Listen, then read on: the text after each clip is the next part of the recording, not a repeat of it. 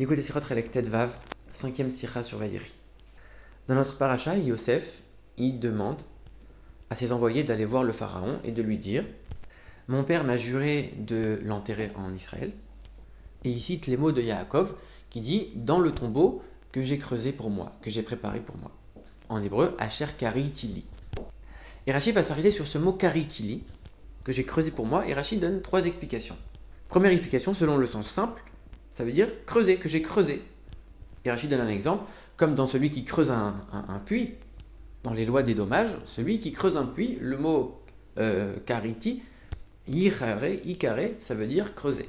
Deuxième explication, Rashi dit c'est un midrash, c'est-à-dire une explication un peu plus éloignée du sens simple, a priori.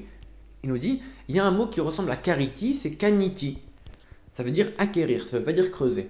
Et Rashi, il explique, il dit dans Rosh Hashanah, on nous dit que Rabbi Akiva, il a visité des endroits, certains villages un peu éloignés, sur des îles, où le mot kira, ça voulait dire le fait d'acheter, le fait d'acquérir.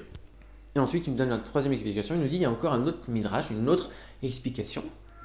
Kariti, ça vient du mot keri. Keri, ça veut dire un tas. Yaakov, quand il est revenu de chez Lavan, il a fait un tas avec tout ce qu'il avait acquis, toute la richesse qu'il avait acquise chez Lavan. Il l'a posé devant Esav et il a dit à Esav, prends tout ça, c'est en échange de ça, tu me donnes ta place dans le tombeau de Marpella. Donc ça, c'est les 3 explications sur le mot kariti. On voit que Rashi il met un ordre, d'abord l'explication simple, après le midrash mais qui colle avec le mot, et ensuite un midrash un peu plus éloigné qui colle même pas avec le mot. Mais il y a plusieurs questions sur ce Rashi. Pourquoi Rashi il se suffit pas du sens simple? La première explication, il ramène après 2 autres explications mais qui sont des midrashim qui sont a priori plus loin du sens simple. Pourquoi il se suffit pas de la première? Et puis d'ailleurs la deuxième explication, c'est pas vraiment un midrash. La deuxième explication, il nous dit ça veut dire acquérir, mais le mot kira, qui veut dire acquérir, c'est pas un midrash. On le voit dans plein d'autres versets que le mot kira veut dire acquérir. Il y a un verset dans Devarim, il y a un verset dans Oshéa, il y a plein de preuves. Donc c'est pas un midrash. Et en plus là-bas, dans ces endroits, Rashi il cite notre verset à nous en tant que preuve, en disant voilà, dans ce verset, c'est ici, ça veut dire acquérir. Donc c'est pas un midrash, on est en train de clairement voir le sens des mots de la Torah. Et là-bas, il dit pas que c'est un midrash, il cite notre verset en tant que preuve concrète, mais par contre, chez nous, il est en train de dire que c'est un midrash. Donc c'est quand même assez étonnant. Et puis toute cette histoire avec Rabbi Akiva, c'est pas forcément un midrash. Cette histoire, Rabbi Akiva, il est en train de traduire plusieurs mots, et il y a plein de ces mots qui sont utilisés dans d'autres endroits par Rashi lui-même, en tant que preuve, mais pas en tant que midrash, en tant que véritable preuve. Et puis pareil, il y a d'autres endroits où Rashi, il prend des mots de langue étrangère pour montrer que c'est une preuve, ça veut dire telle et telle chose. Donc ici, c'est pas du tout un midrash. Pourquoi Rashi dit c'est un midrash? Il y a d'autres choses qu'on ne comprend pas dans ce Rashi. On voit que le titre du commentaire de Rashi, il dit Asher karitili. Mais ici, Rashi, il vient expliquer uniquement le mot kariti. Pourquoi tu cites toute la phrase dans le titre du commentaire? La deuxième chose, c'est que Rashi, dans son explication du sens simple, la première explication, au lieu de citer un verset qu'on a déjà vu, qui dit que les serviteurs d'Israël, ils ont creusé un puits, Rashi va chercher un exemple qui vient après dans la Torah. Et en plus, il va citer quand un homme va creuser. Tu peux juste dire le mot creuser, tu nous donnes la référence et ça nous suffit. Pourquoi quand un homme va creuser? Qu'est-ce que ça a besoin de préciser? En plus de ça, Rashi, dans sa deuxième explication, il va aller raconter longuement l'histoire de Rabbi Akiva, alors qu'on a dit il y avait des versets clairs qui pouvaient citer de manière très succincte. Il va aller raconter l'histoire de Rabbi Akiva et en plus il va préciser tous les détails. Il a été dans des îles lointaines, dans des villages. Pourquoi préciser tout ça? Et même s'il veut le dire, au lieu de citer des versets, il veut citer cette histoire, pourquoi pas? Mais dis-le de manière très claire, de manière très, très rapide. Pourquoi il a besoin de s'étendre tellement dans cette explication-là? Alors pour répondre à toutes ces questions, Rabbi va donner l'explication suivante. En vérité, avec cette explication, Rashi il vient répondre à quelle question? En vérité, il y a une question beaucoup plus générale dans tout ce contexte ici. Quand on regarde le verset, il dit dans le tombeau, dans mon tombeau que j'ai creusé. Pourquoi tu as besoin de préciser que j'ai creusé? Tu dis dans mon tombeau qui est en Israël et on sait tous de quoi tu parles. Tu veux être enterré en Israël dans ton tombeau. Pourquoi tu précises dans le tombeau, mon tombeau que j'ai creusé? Eh bien tout simplement parce que on sait très bien que le pharaon ne voulait pas que Yaakov soit enterré en Israël. Il voulait que Yaakov soit enterré en Égypte. Alors Yosef, il a dû jurer, Yaakov il a fait jurer à Yosef pour que pour que Yosef puisse aller voir Pharaon en disant j'ai juré à mon père, regarde, c'était tellement important pour lui, il m'a fait jurer de l'emmener en Israël. Et d'ailleurs, c'était tellement important, et qu'en plus il m'a fait jurer, en plus de ça, il a dit, regarde l'expression qu'il a utilisée, que j'ai creusé. Et donc toutes ces explications, c'est des arguments pour laisser le Pharaon aller enterrer Yaakov en Israël. Donc la première explication, ça veut dire que j'ai creusé avec mes forces. Ça demande des forces, j'ai creusé, je me suis investi dedans, donc je veux être enterré là-bas. Et c'est pour ça que Rachid va citer que quand un homme il creuse, ce verset qui dit un homme, pour dire c'est un effort, c'est l'effort d'un homme. C'est quelque chose qui est un investissement personnel, c'est pas n'importe quoi.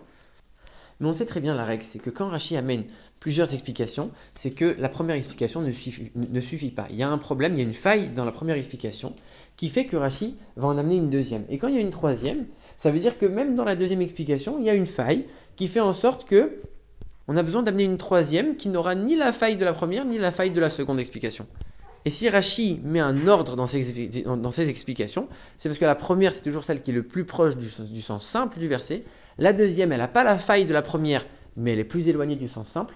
Et pareil pour la troisième. Alors c'est quoi les failles de cette première explication? Le fait d'avoir creusé. Première chose, Yaakov, il a vécu 17 ans en Égypte. Donc quand tu es en train de dire maintenant que tu as creusé ton propre tombeau tout seul, plus de 17 ans avant ta mort, c'est quand même assez bizarre. Deuxièmement, Yaakov, il avait plein de serviteurs, de dire que tu as été creusé toi-même, ça aussi c'est bizarre. Donc dans le sens du contexte, de l'histoire, il y a quelque chose qui bug un peu. Et en plus de ça, il y a aussi que d'après le langage du texte, Yaakov, il aurait pu dire simplement que j'ai creusé. Pourquoi tu dis que j'ai creusé pour moi? Ça c'est un mot en trop. Kariti, pas karitili. Et c'est pour ça que Rashi ramène sa deuxième explication. Parce que dans cette deuxième explication, le mot li, il est justifié. Alors certes, elle est plus éloignée du sens simple, et c'est pour ça que Rashi l'amène en tant que midrash, mais d'après le langage du texte, ça colle plus. C'est le terrain que j'ai acquis, que j'ai acheté. J'ai acheté la part d'Esav. Tout comme Abraham, il a payé ce kéver, il a payé ce tombeau, et donc c'est une acquisition d'Abraham. Moi, j'ai acheté la part d'Esav. Donc c'est quelque chose que j'ai acquis, c'est important pour moi. Et on comprend aussi maintenant pourquoi Rashi a choisi d'amener l'exemple de toute l'histoire de Rabbi Akiva. Dans cette histoire, il dit, là-bas Rabbi Akiva, il dit, j'ai vu que dans les pays lointains, la vente, on l'a appelée Kira. Mais attention, ici, on n'est pas en train de parler d'une vente, on est en train de parler d'une acquisition, c'est l'inverse. Donc ça aurait dû être contraire à notre explication. En vérité, là-bas dans cette histoire, et ce que Rashi veut souligner ici, on n'est pas en train de parler d'une acquisition. On est en train de parler du fait qu'il y a un objet, il y a un terrain qui va passer de la propriété d'une personne à la propriété d'une autre personne. Et ce verbe, ce mot kira en vérité, il peut être utilisé à la fois pour la vente et à la fois pour l'acquisition. On s'en fiche de l'acquisition ou de la vente. Ici, on n'est pas en train de parler dans un sens ou dans un autre. On est en train juste de dire il y a eu un changement de propriétaire. C'est ça qui est important dans ce terme ici, dans cette histoire précisément. Parce que dans les autres exemples qu'on a cités, dans Dvarim, dans Oshéa, là-bas, on parle uniquement d'une acquisition. Donc ça aurait été très restrictif comme terme. C'est pour ça que Rashi n'utilise pas ces exemples-là. Il prend l'exemple de Rabbi Akiva. Parce que là-bas, ça n'a pas d'importance dans quel sens. Est-ce que tu achètes, est-ce que tu vends? Ce qui est important, c'est le fait que ça change de propriétaire. Et donc du coup, si tu parles du changement de propriétaire, on ne sait pas dans quel sens ça a été. Est-ce que tu as acheté, est-ce que tu as vendu? C'est pour ça qu'on précise Karitili. J'ai acheté pour moi.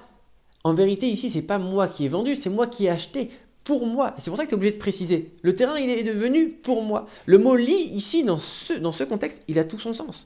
Alors que dans les autres exemples, il aurait été en trop, ce mot li. Et ça, c'était la faille de la première explication. C'est pour ça que Rachid ne s'est pas suffi de la première explication. Entre autres, parce qu'il y avait le mot li qui était en trop. Ici, le mot li, il est justifié. Ce qui n'était pas le cas des autres exemples. Mais même ça suffit pas encore comme explication. Et Rachid, il a besoin de rajouter le passage de Rabbi Akiva. Avec tous les détails, il a été dans les îles lointaines, etc., etc. Pourquoi il raconte tellement de détails, Rachid? Parce que finalement, pour Pharaon, il savait très bien que Abraham et Yaakov, ils avaient acheté. Il savait très bien. Donc qu'est-ce que tu lui as précisé de plus en mettant ce mot-là? Tu aurais pu même changer le mot, dire Kaniti directement, que j'ai acheté. Et à ce moment-là, même le mot li, on n'en a même plus besoin du mot li à ce moment-là. Mais ici, on rajoute l'exemple de Rabbi Akiva, parce que Rabbi Akiva, il est parti dans des îles lointaines. C'est quoi ces îles lointaines? En vérité, c'est des îles dans lesquelles il y a énormément de commerce, dans lesquelles il y a des très grosses transactions qui se concluent. Et donc les sommes d'argent dont il s'agit là-bas, c'est des sommes qui sont astronomiques. Donc ici, on est en train de préciser à Pharaon, sache que le fait que Yaakov il a acquis, c'est pas juste qu'il a acquis, il a acquis cet endroit, ce tombeau, avec des sommes exorbitantes. Donc il ne peut pas y renoncer comme ça si facilement finalement. Mais encore une fois, tout ça c'est même pas encore suffisant. Parce que là tu es juste en train de me dire que Yaakov il a acquis le terrain. Et même s'il a acquis avec une très grosse somme, mais on ne voit pas dans ce terme qu'il a fait tellement d'efforts pour l'obtenir. On voit juste qu'il a dépensé beaucoup d'argent. Et c'est pour ça que Rashi, il amène cette troisième explication qui dit Kariti, en fait, c'est comme Kari. Kari, c'est un tas. Le tas de tout l'argent, toutes les richesses qu'il a obtenues chez Lavan. On sait qu'il a travaillé 20 ans chez Lavan, qu'il a énormément souffert, qu'il s'est fatigué comme jamais. Et c'est toute sa fatigue de 20 ans de travail, toute la richesse qu'il a obtenue, il a tout donné à Esav pour avoir en échange sa place dans le kever, dans le tombeau de Marpella. Donc ici, on voit que à la fois ça a coûté très cher, à la fois c'était une acquisition avec de l'argent, mais à la fois il y a aussi toute la valeur, je dirais pas sentimentale, mais tous les efforts qu'il a fait derrière pour obtenir cette richesse-là. Alors a priori ici il n'y a aucun problème, on a résolu toutes les failles. Alors pourquoi Rachid donne cette explication en troisième et pas en première? Parce que le fait que Kariti ça vient de Keri un tas, c'est pas du tout évident. C'est vraiment une explication, un peu une déformation du terme. C'est pas du tout le sens simple de ce terme-là. Et donc c'est pour ça que Rachid l'amène en troisième, parce que c'est très éloigné du sens simple et du terme de la Torah, alors que la première explication, elle est très claire. Donc c'est pour ça que Rachid ramène ces trois explications dans cet ordre-là, très précisément.